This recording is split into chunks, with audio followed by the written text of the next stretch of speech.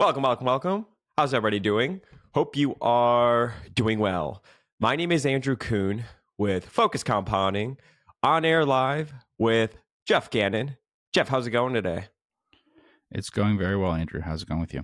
It's going great. We hope it's going great with everybody else as well. If this is the first time you're tuning in with us, thank you so much for joining us. Be sure to check out all of our content that we push out into the investing universe. Best way to do that is to follow me on Twitter at Focus Compound. And if you want to get access to everything blog related that we've pushed out since 2005, go to focuscompound.com to get access to that for free. And of course, if you want to learn more about our money management services, both through the managed accounts or our fund, you could go to focuscompound.com, click that Invest With Us tab, and you'll learn more about that. You can reach out to me at andrew@focuscompound.com to start that process and go down that path. So happy New Year, Jeff. It is it's actually the 28th of December, but we pre-record. So happy New Year, Jeff. Happy New Year to everybody that's listening. And what better way to have the first podcast of 2024 than to create a game plan for people, Jeff, of how they can look back at the end of the year and just be super proud that they were disciplined and they stuck to this and they became better investors throughout the year. And we're going to talk about how to invest when you only have an hour a day to do it. So we've spoken about this in the past before. You've written a blog post on it before, but you had said that somebody reached out to you recently about this topic. So we wanted to revisit it. What better time to do it than the first podcast of 2024? And just as a backdrop, this is what we do all day long, right? This is our profession. Perhaps the vast majority or half or whatever of the people listening do not have that luxury, and they only have an hour a day to focus on investing. And there are even some people listening that say, I don't have an hour a day. I think the reality is you do, right? Munger talked about selling yourself an hour a day in the beginning of the day. Everyone, maybe your sleep schedule is different or what. Maybe it's easier to stay up an hour later. But it's this idea of focus and having the discipline to spend that hour focused entirely on investing. So before we jump into that, you had said somebody reached out to you about it. So I just wanted to, get your thoughts on it. Obviously, it's on your mind because you spoke to somebody recently about it. So yeah, I just wanted to cue that up, Jeff, and then let's go through, how to invest when you only have an hour a day. I summarized an old blog post that we could go over. But yeah, just wanted to hear your thoughts on that generally, and then we'll dive into it.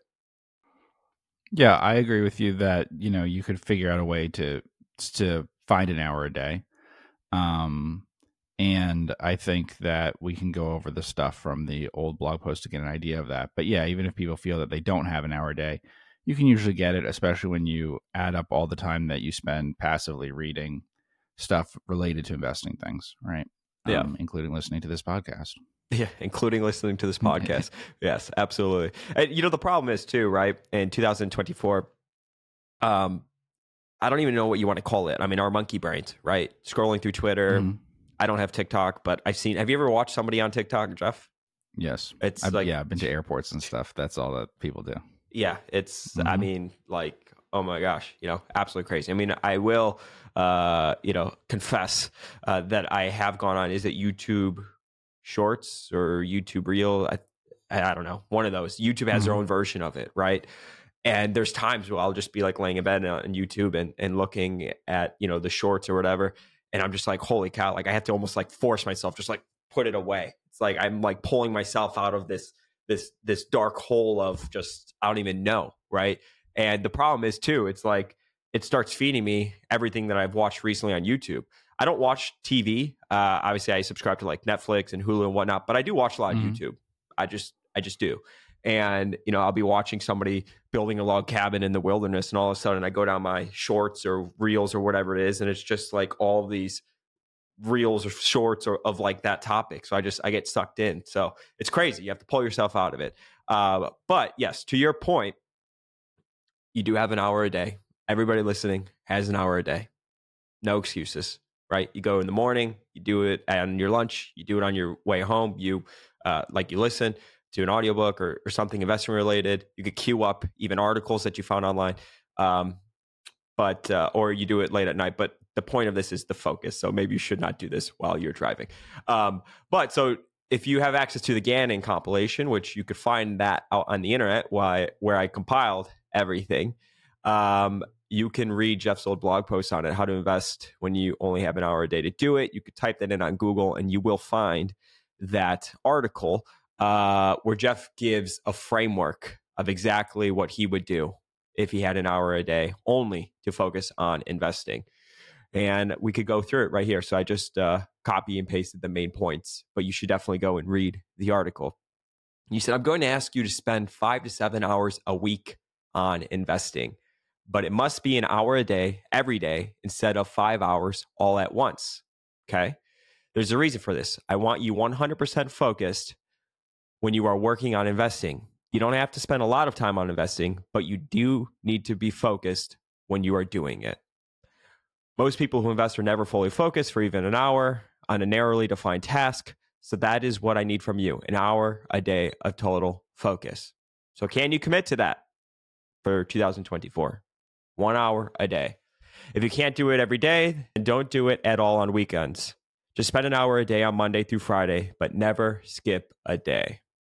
Okay? So we've committed to that, right? So the approach that you want somebody to follow, and I want to get your thoughts on this, is a focused approach. You say a concentrated approach. You don't have a lot of time. So you need to spend that time focused on what matters most. Stock selection is what matters most. So you're taking this idea of like thinking about selling, thinking about different strategies, all of this stuff out of the equation, right? It's a concentrated approach. I'm not saying you can't do that, but if you only have an hour a day, get rid of all of that stuff and just focus on picking stocks, not any of the other decisions about weighting portfolio, all that. Yeah. Mm-hmm. You said, first, I want you to give up the idea of selling stocks. Don't worry about it. You're only going to sell one stock to buy another stock. You're not going to sell a stock because it is now too expensive. The situation has played out, etc.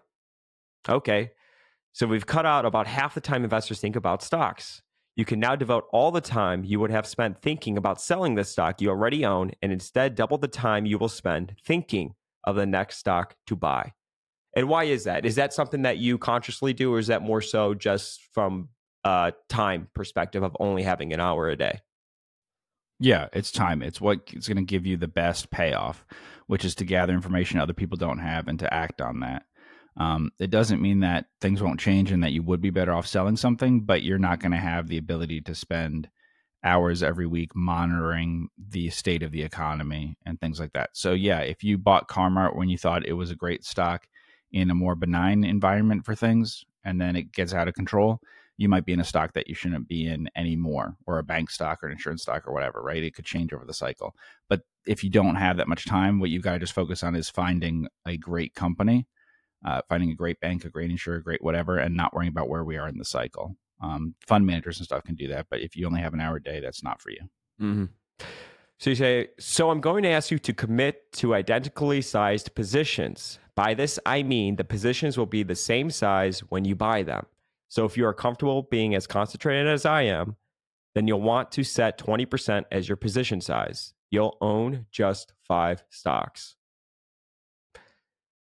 If you want to be more diversified, you could settle on owning 10 stocks at a time. That's fine, but I don't want you to have some 5% positions and some 20% positions. If you're going to own 10 stocks at a time, make every position a 10% position. If you want to be really, really diversified, you can own 20 stocks at one time. In that case, every time you buy a stock, you put 5% of your portfolio into the stock. There's no point owning more than 20 stocks. It doesn't do much to diversify any risks. And it does distract you from what matters most, deciding which stock to buy next. Okay, so let's go over that. Why do you want them equally same size every time that they're going to put it on? And again, is it just to take out the thought of anything that does not have to deal with buying a security or a stock? Yeah, because you're going to be stressed in terms of how much time you have to make decisions.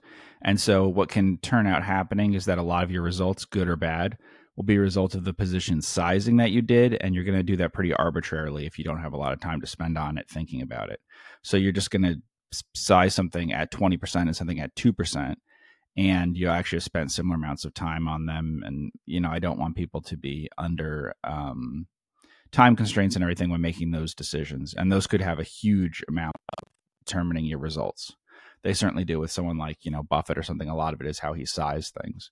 And so if you realistically aren't devoting a ton of time to this, then that's one thing to get rid of. And again, fund managers and stuff can have more than 20 stocks. They can monitor them and everything. But for someone who only has an hour a day who's selecting stocks all the time, that's just way too much. I mean, what we're talking about is, if we're doing only weekdays, then we're talking about only, a little over 250 hours a year.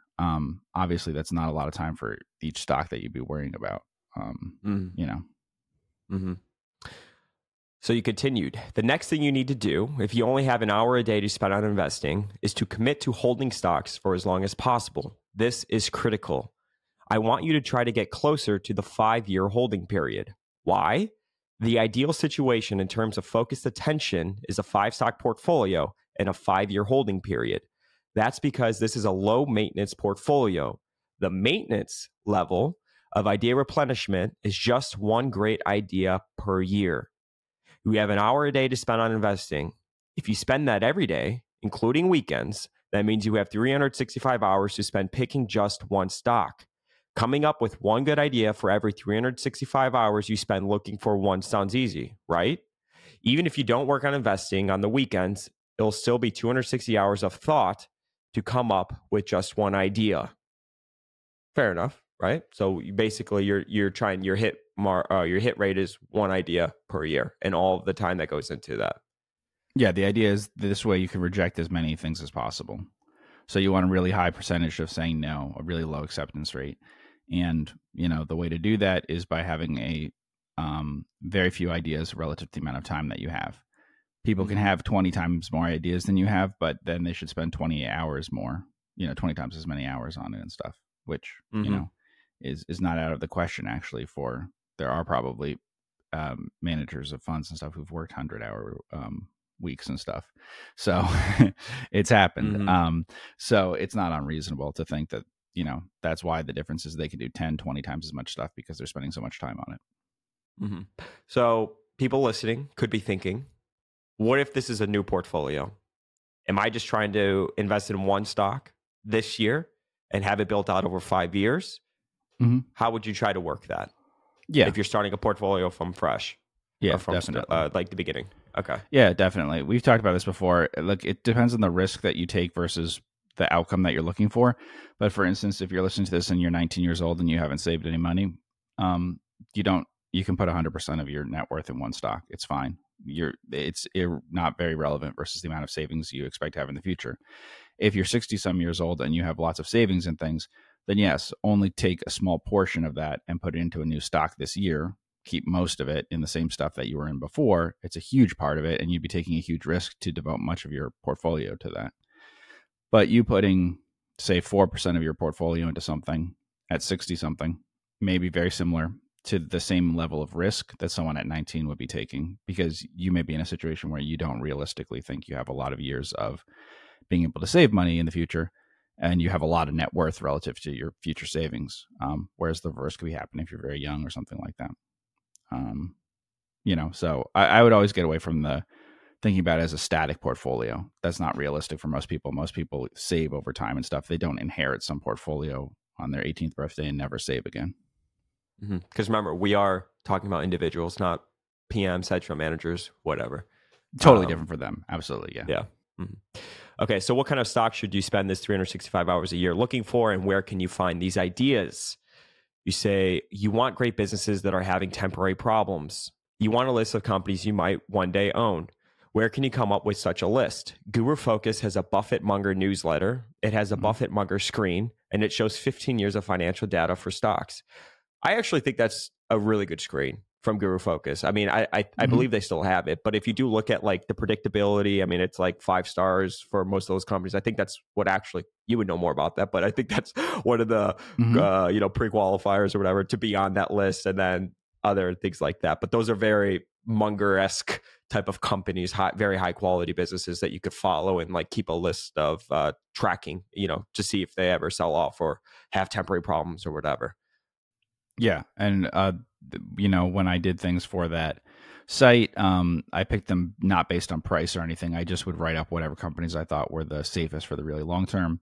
The idea being, if someone reads a report on something, the price could change a lot in the future, but the company, if it's a really predictable company, is less likely to. So it's worth your time more. Really cheap stocks might be worth your time a lot, but if you don't have a lot of time to spend, the problem is that if those prices move around a lot, it's not going to be as interesting. Whereas if you have a really high quality company, Meta might not be interesting to learn about this year, but last year it was, at a low price, maybe at a low price again one day.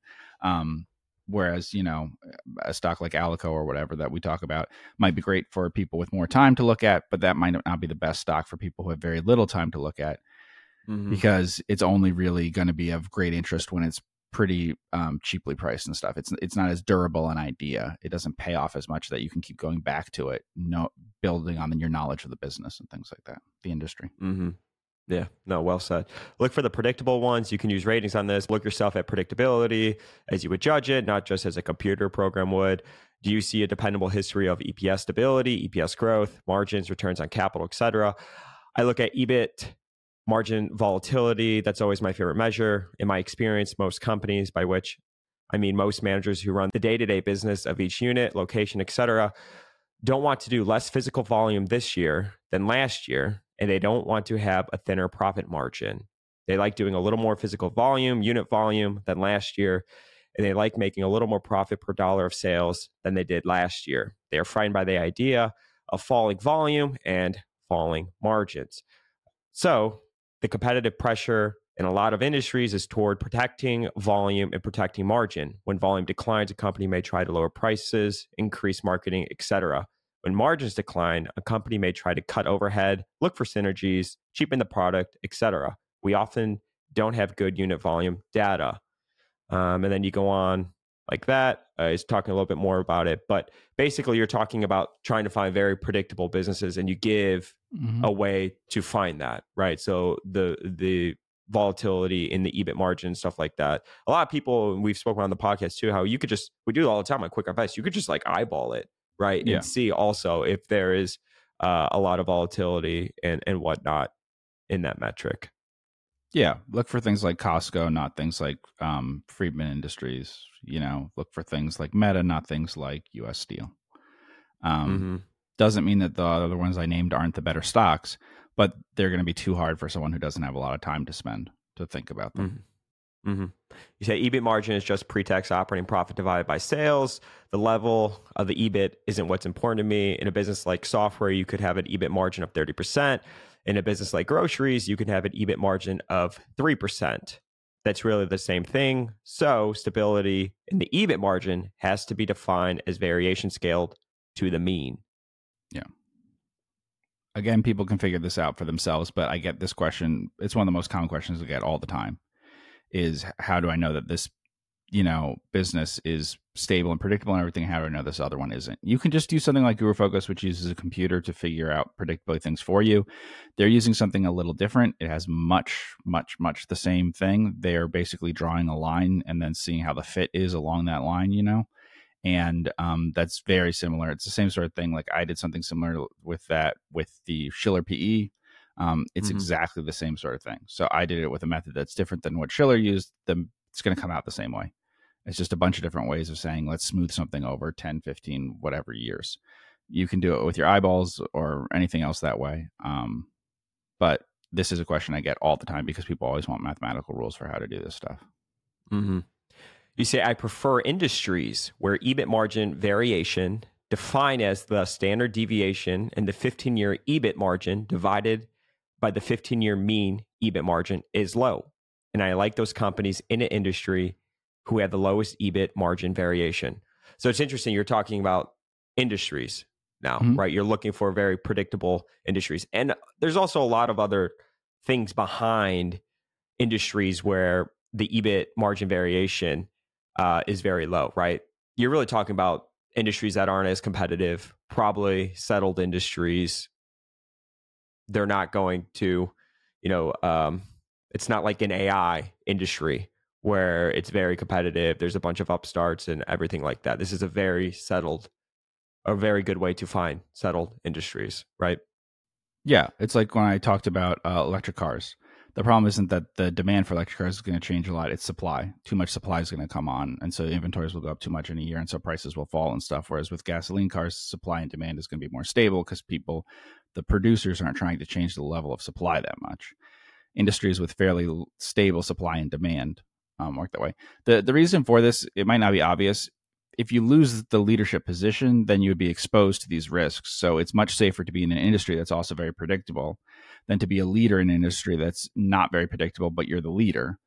That's a risk for something like Costco. If Costco loses its relative position in the industry, then it's badly exposed to certain risks in a way that certain other companies are not, that are more similar to the mean anyway. So that is a problem that you have if you're the low cost leader in something. It tends to be a really bad fall when the model falls apart. So if you're Southwest Airlines or something and it all falls apart, you're going to look like other airlines. So that's the problem. Mm-hmm. Yeah, and you talk about building a list of companies to follow, right, with this. And you say these companies may not be good investments yet, but they are good takeover targets for the bigger companies in the same industry. Um, let's see, you speak about following the right people through blogs. At the time, The Science of Hitting is someone that you had recommended. John Huber was someone that you Yeah. recommended. Following Value Investors Club, Corner Berkshire. You don't actually say that, but you do, browse that site as well. And you said if you're going to read them, don't read them willy nilly, right? Block out your article and blog reading times. So don't read one article of mine at a time, or the Science of Hitting article, or Base Hit Investing article, like all at once. So what you're saying is basically print them out, put them in a basket, or have an hour a day where you basically read all of them at once, not just like kind of be casually doing it while also casually checking email, while also casually checking Twitter. Yeah. Yeah. And only do this to the extent that you need to find new ideas so that you have a list of 10Ks to read. I strongly recommend doing as little of this as possible. It's only so that you can fill your inbox. And you said, this is what you do. I have baskets that I fill with reading material throughout the week. Then I tell my Amazon Echo to set a timer for 1 hour, and I read as much of the material as I can get through. I put the rest aside till later and do this again. I read with a pen in my hand and mark up the articles, posts, etc. I read with questions of my own. This ensures I am 100% focused and 100% engaged with the material. I've seen this for myself in person, asking, is it Alexa, to set a timer for 1 hour, right? Mm-hmm. And usually for a lot of people, I think if you can get an hour into something, you'll keep doing it. But the problem is getting them started, especially with like a 10K, with something that might be dry reading for people at first. Yeah. Yeah. This is what I use right here. I got one of these, but you literally set it and then it'll start just timing and boom. I don't want to do it through my phone. I don't have an Alexa or whatever. So I just have this little thing that sits here on my desk. And when I do blocked, hours or whatever of focus, I always just set that and I just try to really dive in. So that's what I use. Okay, let's see. So you conclude this article by saying an hour a day is plenty to spend on investing, but you have to spend it 100% focused. And as a recap, or you said your suggestion for someone who only has an hour a day to spend on investing: number one, read Deep Work, Rules for Focused Success in a Distracted World. I mean, that book's probably even more relevant now than when it first came out because things have only just, gotten crazier. Two, spend all your investing time focused entirely on selecting which stocks to buy. So again, you take out all of these other things that get you away from what really matters, which is what is the next stock to buy. The only time you're going to sell a position is when you have something else to buy because you need that capital. Three, read articles from authors like The Science of Hitting and John Huber, but only in an hour-long focused batch of reading material. Four, use tools like Guru Focus's predictability ratings and 15 years of financial data to find the most predictable businesses. You could also use QuickFS, of course. Five, buy great businesses that are going through temporary problems. So, yeah. Why? I guess a lot of people always want to also think about like, how do you define a temporary problem, right? Like, what is a temporary problem versus a value trap? Well, so a temporary problem is usually not a structural issue that undermines the business permanently or the industry. So, an example would be like, the most famous example would be Geico, which with Buffett, which took policy decisions on its own that inflicted damage to itself, and if it changed that, it would still have intact its moat and all of that, right?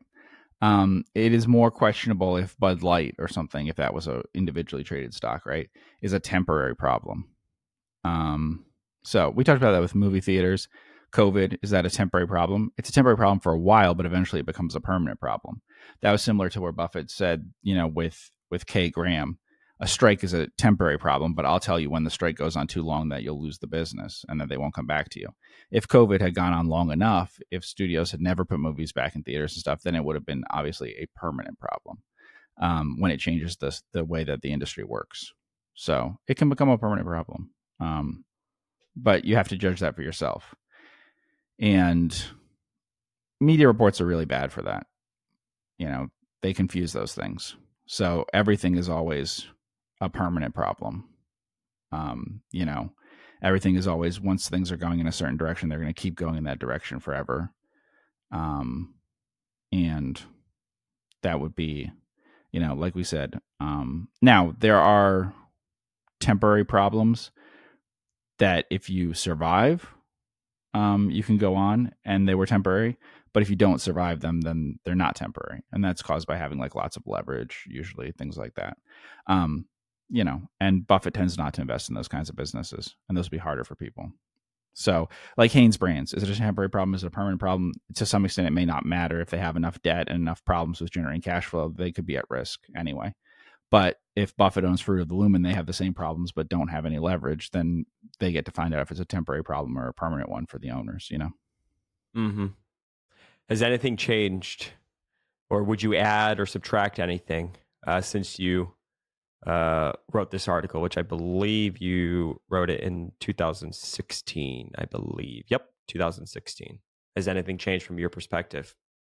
Yes, I would probably remove the stuff about reading other people's writings and stuff. And I might even remove the screener things. That would make it hard because then how do you find ideas if you're completely cut off from everything? But I think that I overestimated how people could be in touch with those sorts of things, read those sorts of things, and yet still do the deep work of this, going back and forth, task switching between those. I think that might be more dangerous than I thought at the time, even though I say, gather it all together at once, do it once a week, whatever. But I think having people in search mode for a new idea maybe is a little too dangerous in terms of distracting them from what they need to be doing, which is basically you need to be spending an hour a day reading 10Ks. That's what you really need to be doing. Mm-hmm. Mm-hmm. What about, from like a maintenance perspective, right? Mm-hmm. Standard maintenance, quarterly calls, reading the annual report. Not quarterly calls, but quarterly reports. Maybe you do read transcripts, right? You read a lot of transcripts, reading the annual report when it comes out. Is that basically what you would, put towards this? I know this is more targeted to someone that doesn't have a lot of time.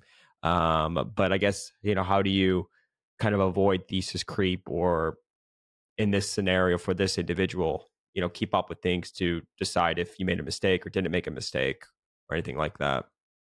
If you have an hour a day, I'm not sure that you have time for that or that you should spend it on that.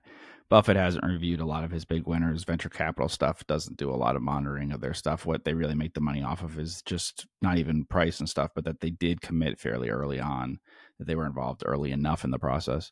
So I think, realistically, that's something that you would end up spending a huge amount of time on, and it's not going to pay off much.